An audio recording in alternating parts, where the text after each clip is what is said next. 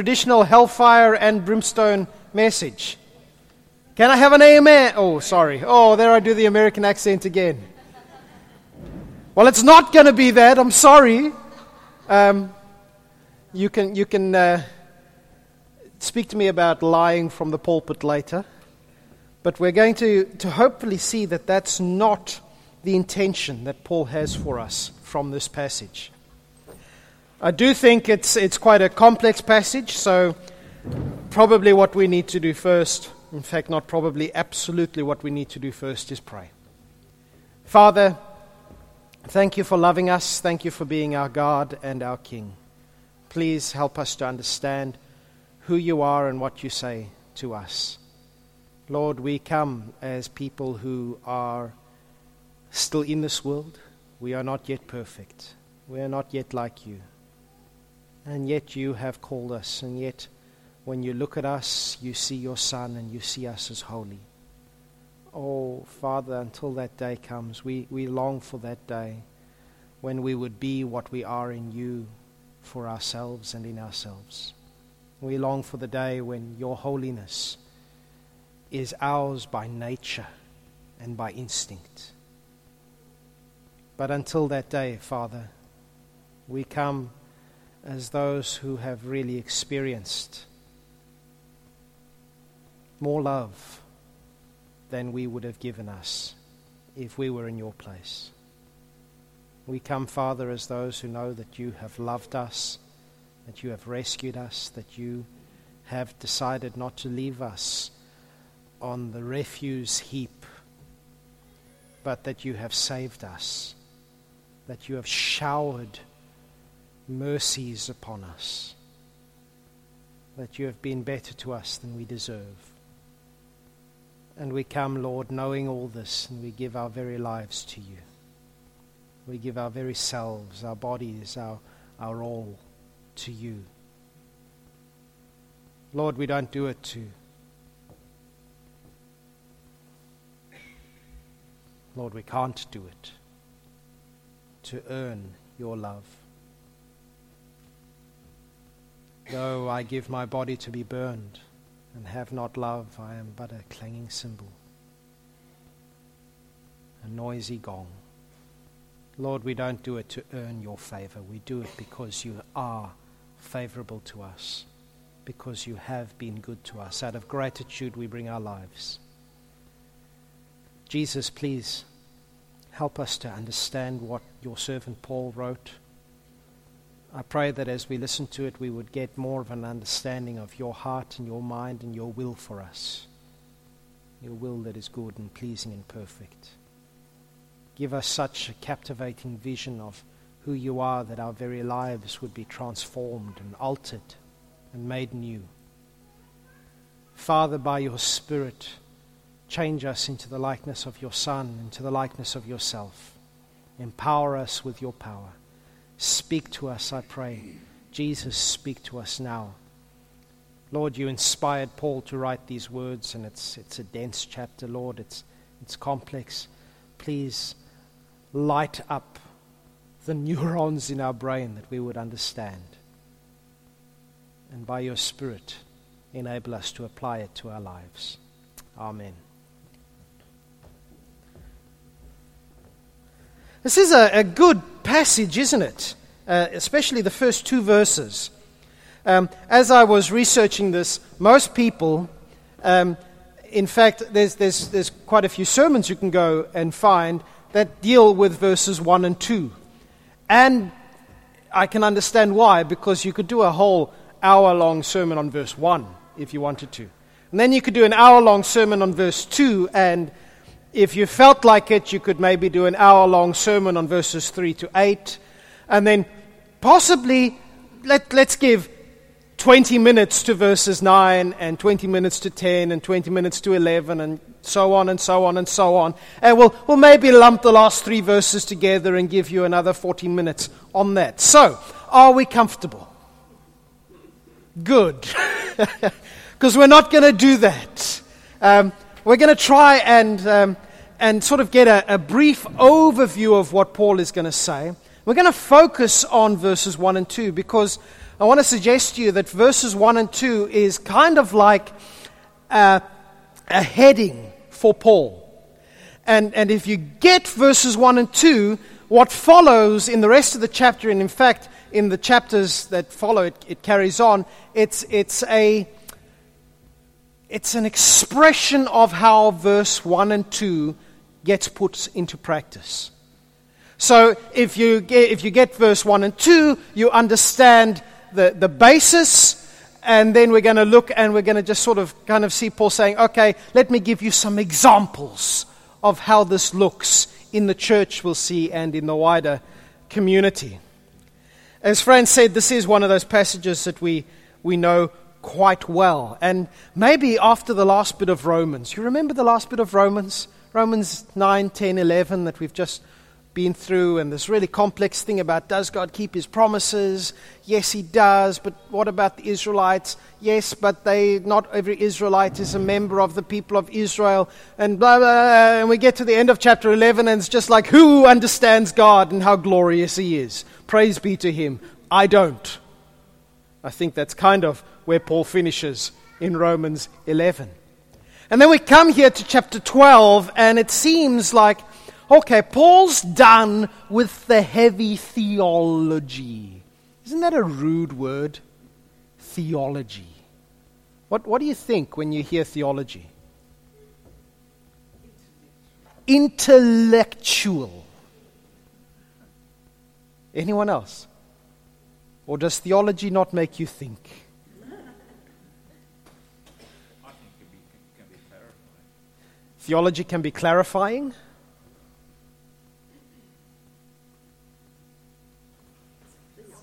It's scary, complex. I don't want to talk about it, Nick.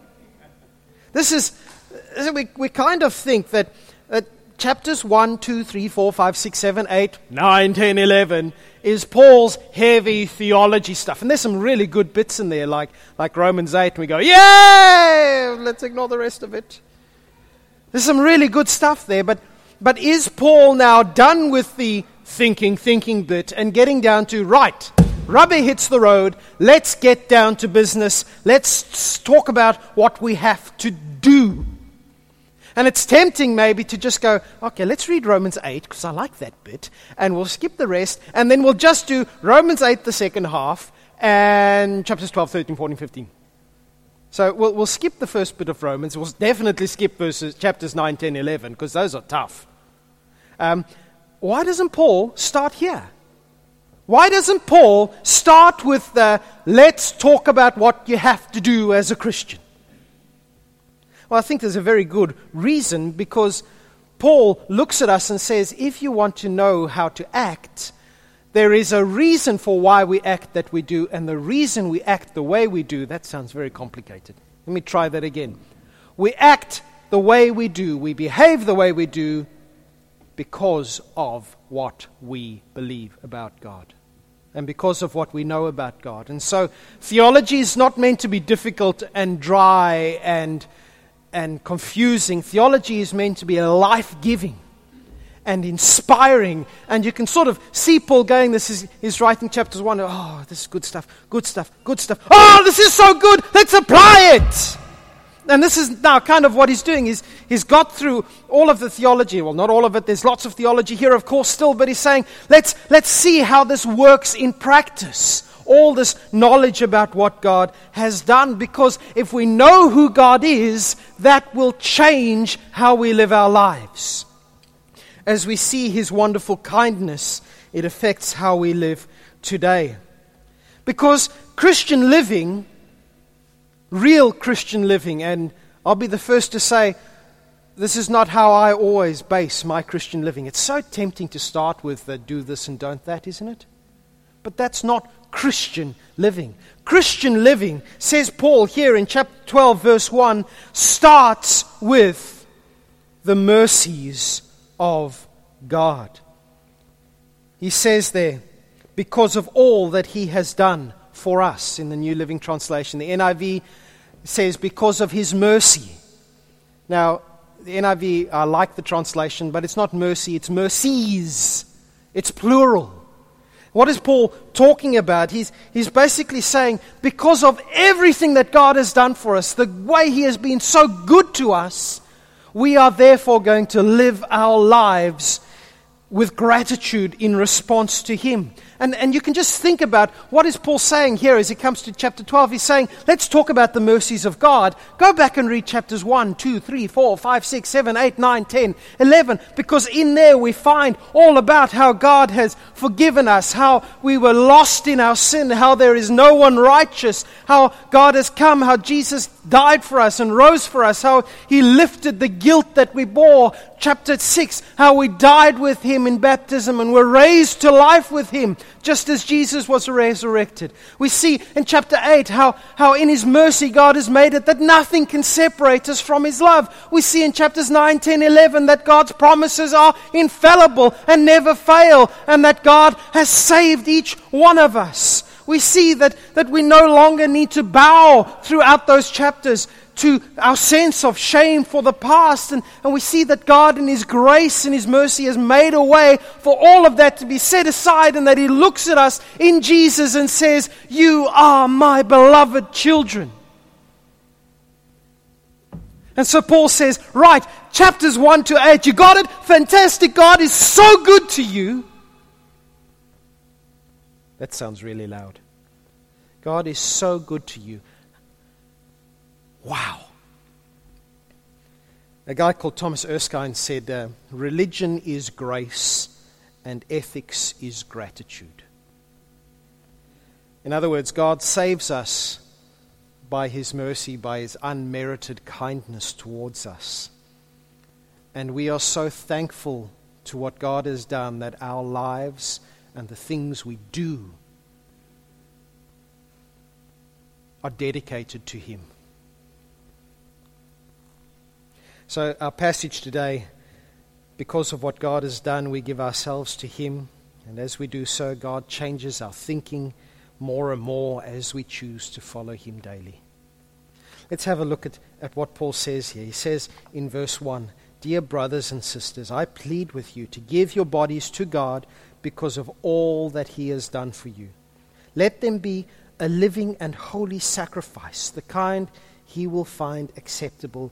This is," depending on your translation, "truly the way to worship Him," or "this is your spiritual act of worship," or "this is your reasonable act of worship."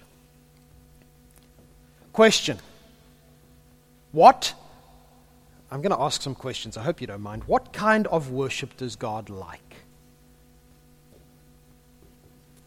Mark, what kind of worship does God like? From your heart? Spiritual worship. Now, I'm very glad that Mark, I thought maybe Mark would say, "Oh, he likes the old hymns." And he does. But he likes the new stuff too. He likes people dancing with flags. I don't understand that, but I'm sure God likes it. He likes people dancing with praise. I'm not going to demonstrate that. That will just give you nightmares for a month. I think God delights in any expression of love for Him. God, if you're a parent and you're... Sorry, Pam? He delights in what's real. And it doesn't have to be perfect. If you're a parent and your kid has given you this picture that looks like the Eiffel Tower and they say it's a donkey, you still put it on the fridge. And God's like that. He's like, you know what? That's pathetic style, but you've done it because you love me. And I love you back. But, well, He loves us first. But that's not so much worship, is it?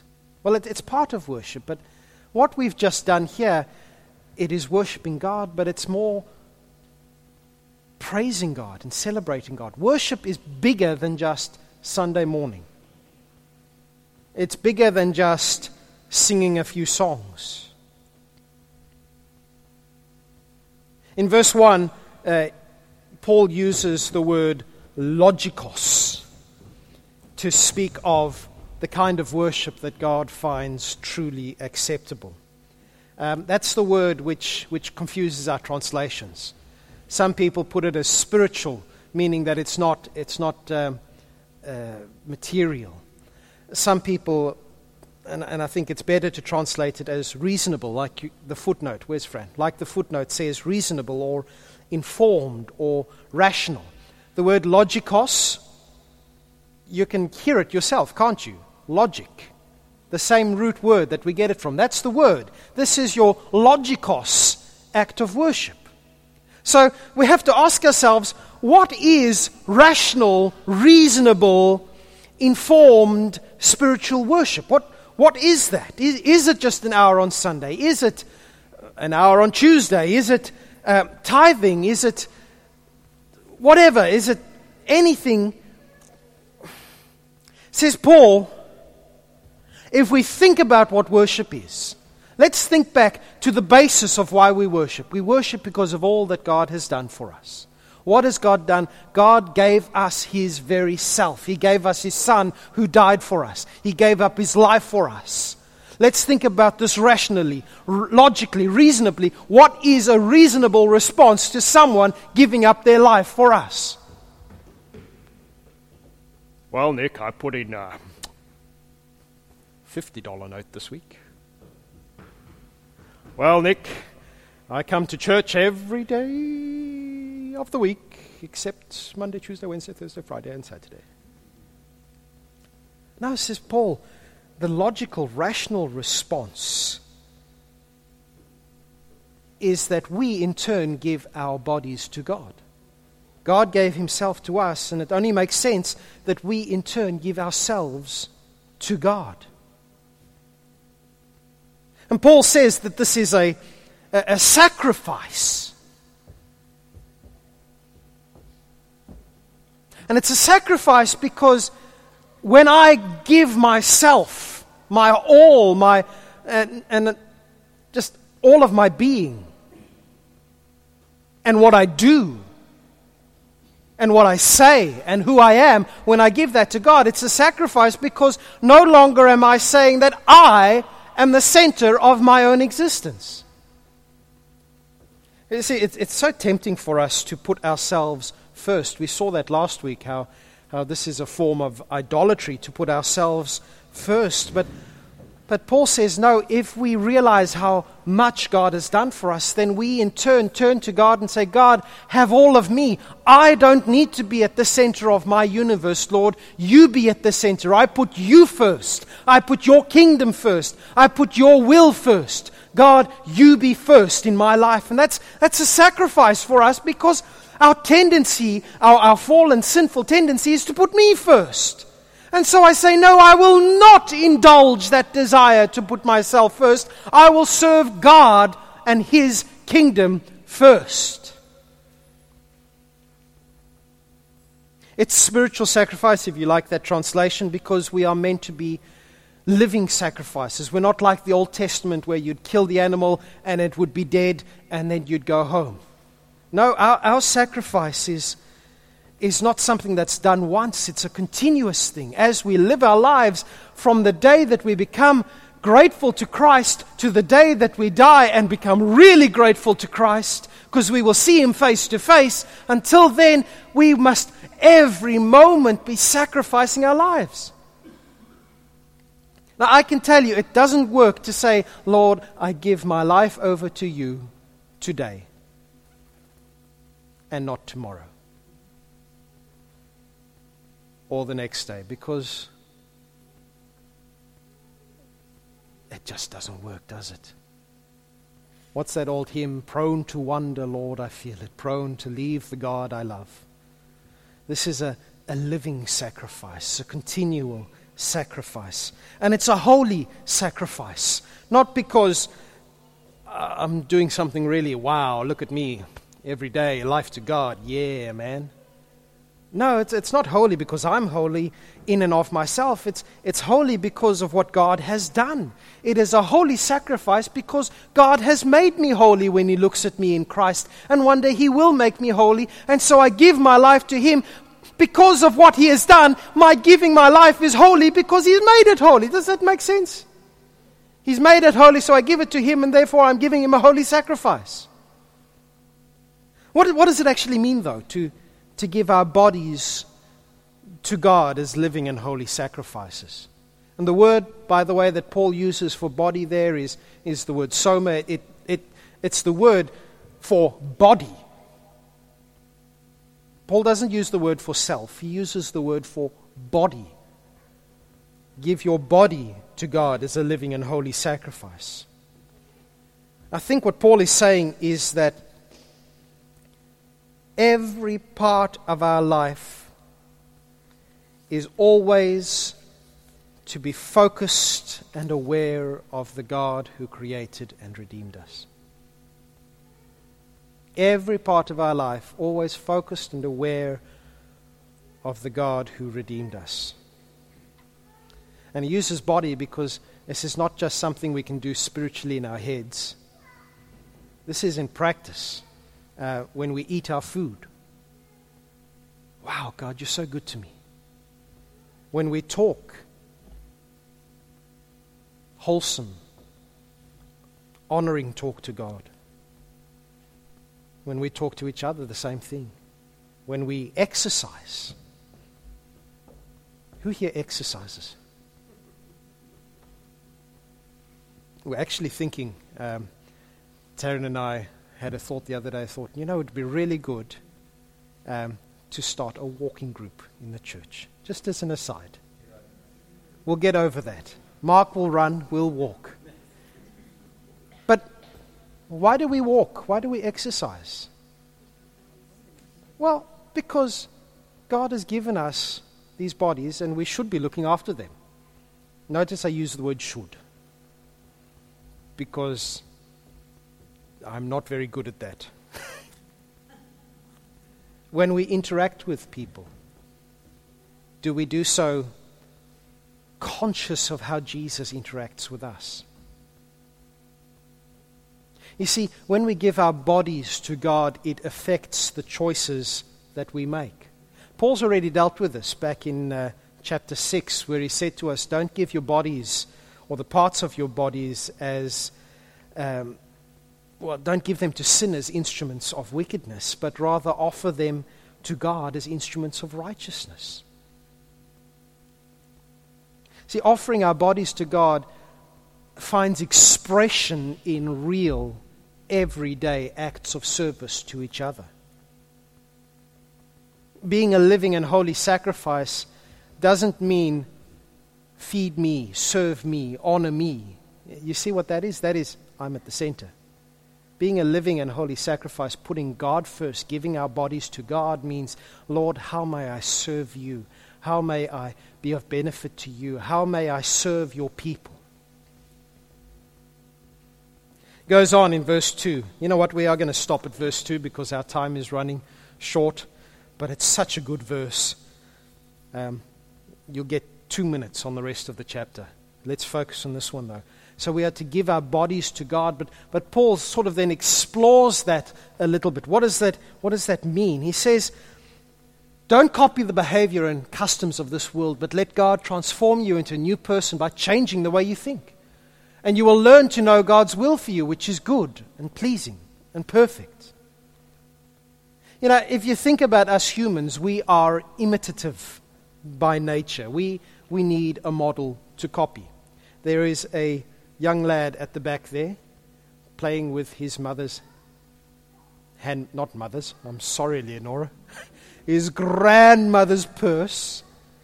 But Franz, everyone else, check your wallets. I was going to say we learn by looking at our elders, but I'm not sure what that says about Leonora. We learn by looking at our elders. Isn't that how kids learn to speak? The best way to learn a new language is to immerse yourself in that culture so that you're forced to imitate and copy. We are imitative people. But ultimately, says Paul, there are only two models when it comes to how we base our lives. There's the model of this world, and there's lots of flavors there, or there is the model that is God's will. The one, this world, lives in opposition to God, cannot please Him, says Paul earlier on. And there is God's will, which is good and pleasing and perfect. And so often these two models are in contradiction to each other. And we all start out in this world, obviously. But we start out, when we're talking about this world, we're not talking about this world. We're talking about this age, this era, this land in opposition to God, this grouping of people in opposition to God. And we all start out there basing everything on myself and my selfish desires and my sinful ambitions. And even when we become Christians, this old age still has this influence that it exerts on us. And we are still enticed to follow after the patterns of this world. Me first, my rights. But, says Paul, rather than just going with the flow and allowing ourselves to be molded by our culture, instead we should be seeking to offer our bodies to God. And that means allowing God to transform us, change us. That word is used only, I think, 4 times in the Bible. It's used once here, it's used once in Corinthians, saying pretty much the same thing. And it's used twice more in the Gospels of the same event where Jesus went up onto the mountain and He was transfigured, transformed. That's the sort of thing. You know, when the disciples saw Jesus, He came down from that mountain of transfiguration and He was different. That's what Paul is talking about, us being changed to be different, to be as we will be. Now, we'll never be fully transformed this side of eternity, I'm sorry. But still God transforms us. Who does the transforming? Well, I've just told you, God does the transforming. It's not a case of let go and let God. Paul doesn't here tell us how God changes the way we think. But I suggest that He does it as we spend time with Him, praying, reading His Word. How does this change happen? How are we transformed? As we've just hinted, by the renewing of our minds. When how we think changes, how we act changes. If I have a compass and I'm doing some orienteering and I want to get from here to there, and somebody comes along and says, Nick, you've been holding your compass next to a magnet. It's been off all this time. And I take away the magnet and suddenly I find I have to point this direction. Compass has changed. I change direction. Thinking changes. We change direction. And we change how we act because our thinking is brought into the likeness of Jesus's. And the more we learn who Jesus is, the more we explore what He has done, the more we understand the heights and the depths and the width of His love for us, the more we can begin to discern and appreciate what God's will for us is.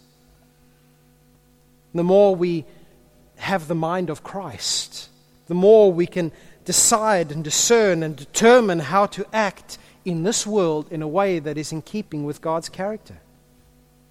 Whether that is at church, whether that is outside the church, whether it's at home, whether we're in the park, whether we're anywhere, the more we know God, the more we can decide how we should be living our lives.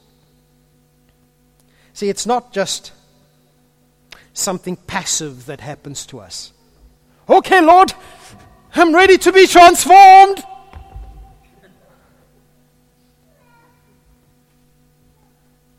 It's not something that happens automatically either. Who here has a transformed mind? Who here has a transforming mind? Working on it.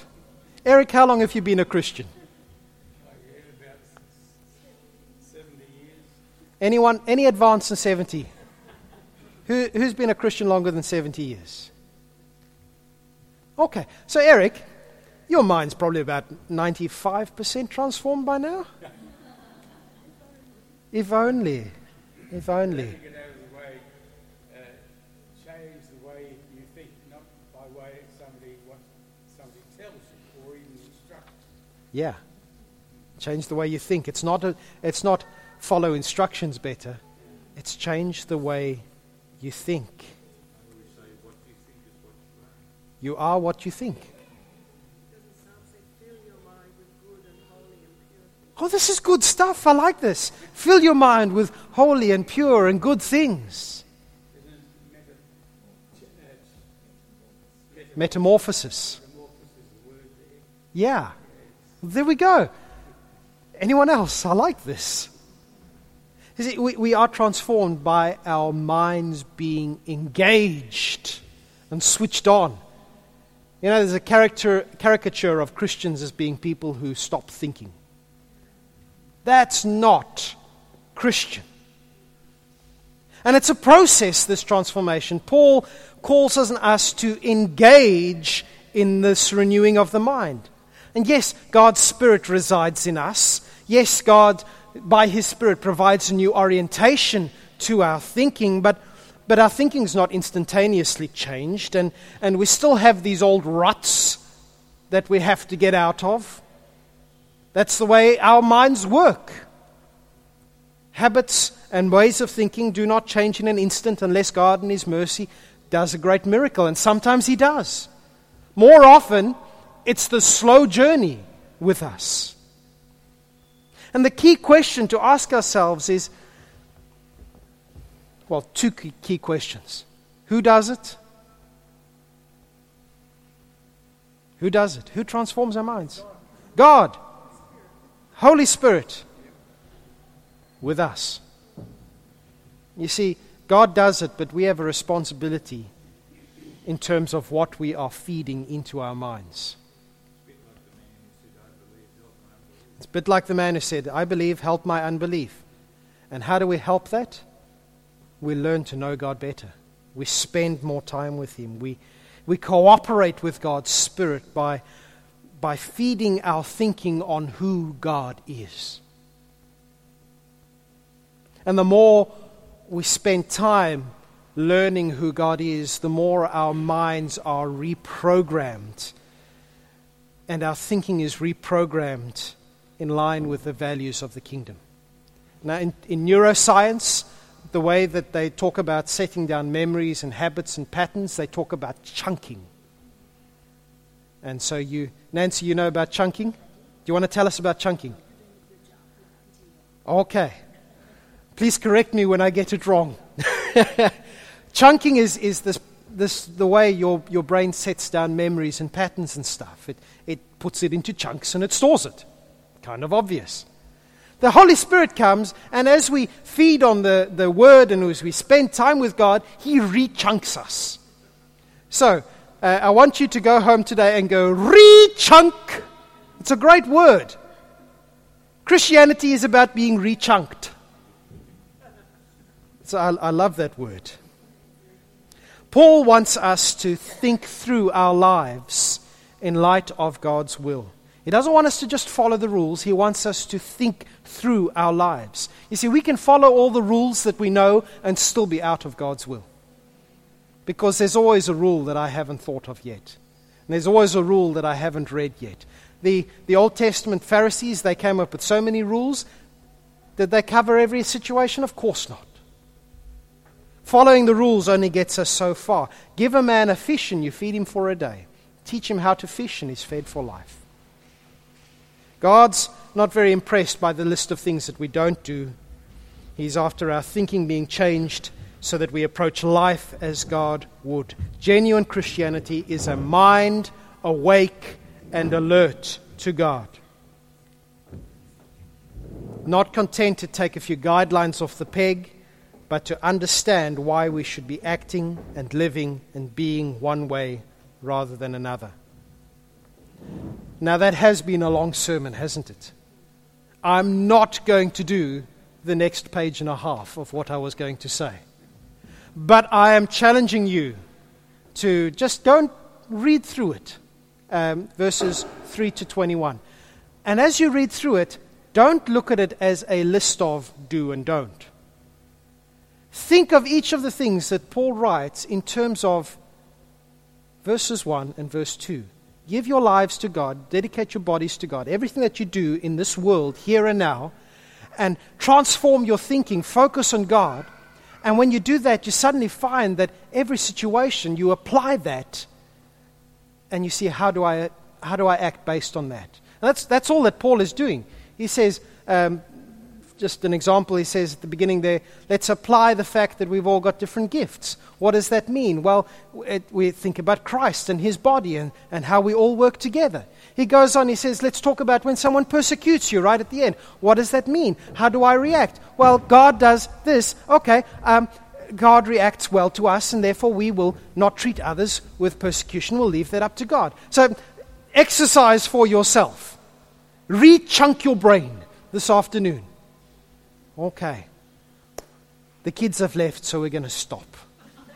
Over to you, Fran.